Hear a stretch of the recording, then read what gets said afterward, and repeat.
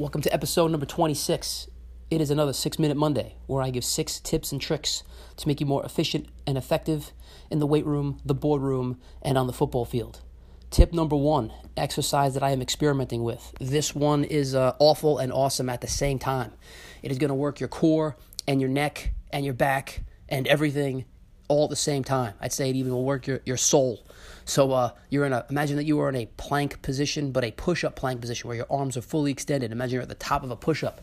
You will then take a band, one of those elite FTS bands, a jump stretch band, and wrap it around your neck so that while you're in this plank position, you have resistance on your neck and you can actually mobilize your neck as you are moving. But wait, I'm not done yet. Then, with one of your hands, the hand that I would say is closest to the band, you will then take a weight and pull that weight and hold that weight at your chest. So now you're legitimately in a one-arm plank hold.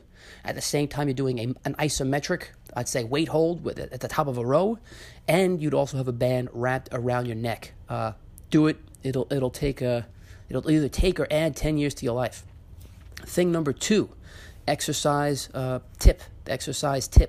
So I would like to say that a stacked joint is a happy joint. I'll say it again. A stacked joint is a happy joint. And what that means, is that let's just say you're doing bench press. If your wrist joint is over your elbow joint, which is over your shoulder joint, that means you are in a good position. It'll actually add strength to those joints.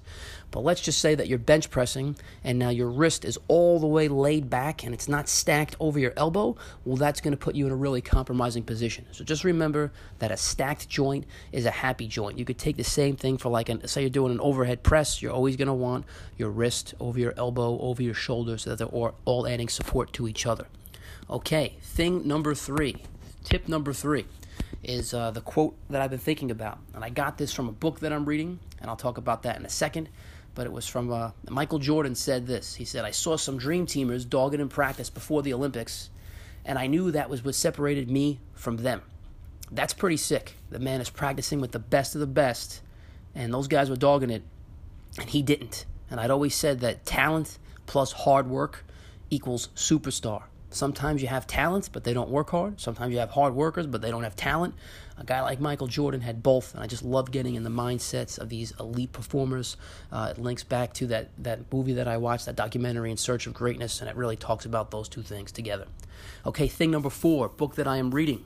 It was Swing Your Sword by Mike Leach. So Joe Marechko gave it to me after some recent events in my life. It was a great book to read.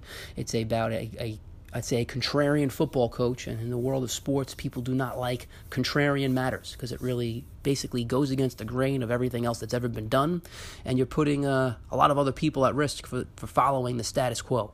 Anyway, this guy Mike Leach, he ran what's called the air raid offense. They throw the ball 50, 60 times a game. The guy scored a lot, but he was ultimately fired. But it really was a great book.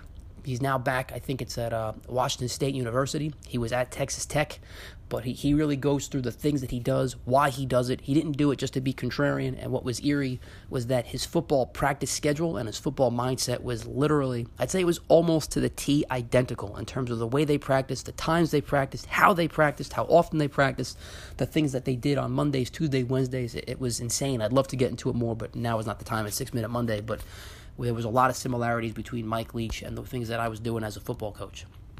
Okay, thing number 5. A productivity tip. I'd say this. If you are sending an email, I would challenge you in your email to make it 5 sentences or less, because no one's going to read it. Just remember, your email is one of 1,000 emails they're getting that day. It's probably just spam in their mind. So make it 5 sentences or less. Then that will give you a fighting chance for somebody to actually read your email. Also, it'll give you a fighting chance to not have to write this long story that no one's ever going to read. Okay, thing number 6, the craziest thing that I heard or saw in a gym. And this is no shots at anybody, but working out in a public gym this morning, there were people that work on the front desk, and the thing that amazes me is that they have literally no curiosity about anything going on. They sign you in, and then they're never looking around to see, A, if people are safe, Or B, are these people doing workouts that they would ever love to incorporate? Because a lot of these people who work the front desk, they're also personal trainers. Actually, in this gym that I was at today, they're all personal trainers, but none of them ever look around to say, hey, is this a workout I could pick up? Is this somebody doing something cool that I can look at?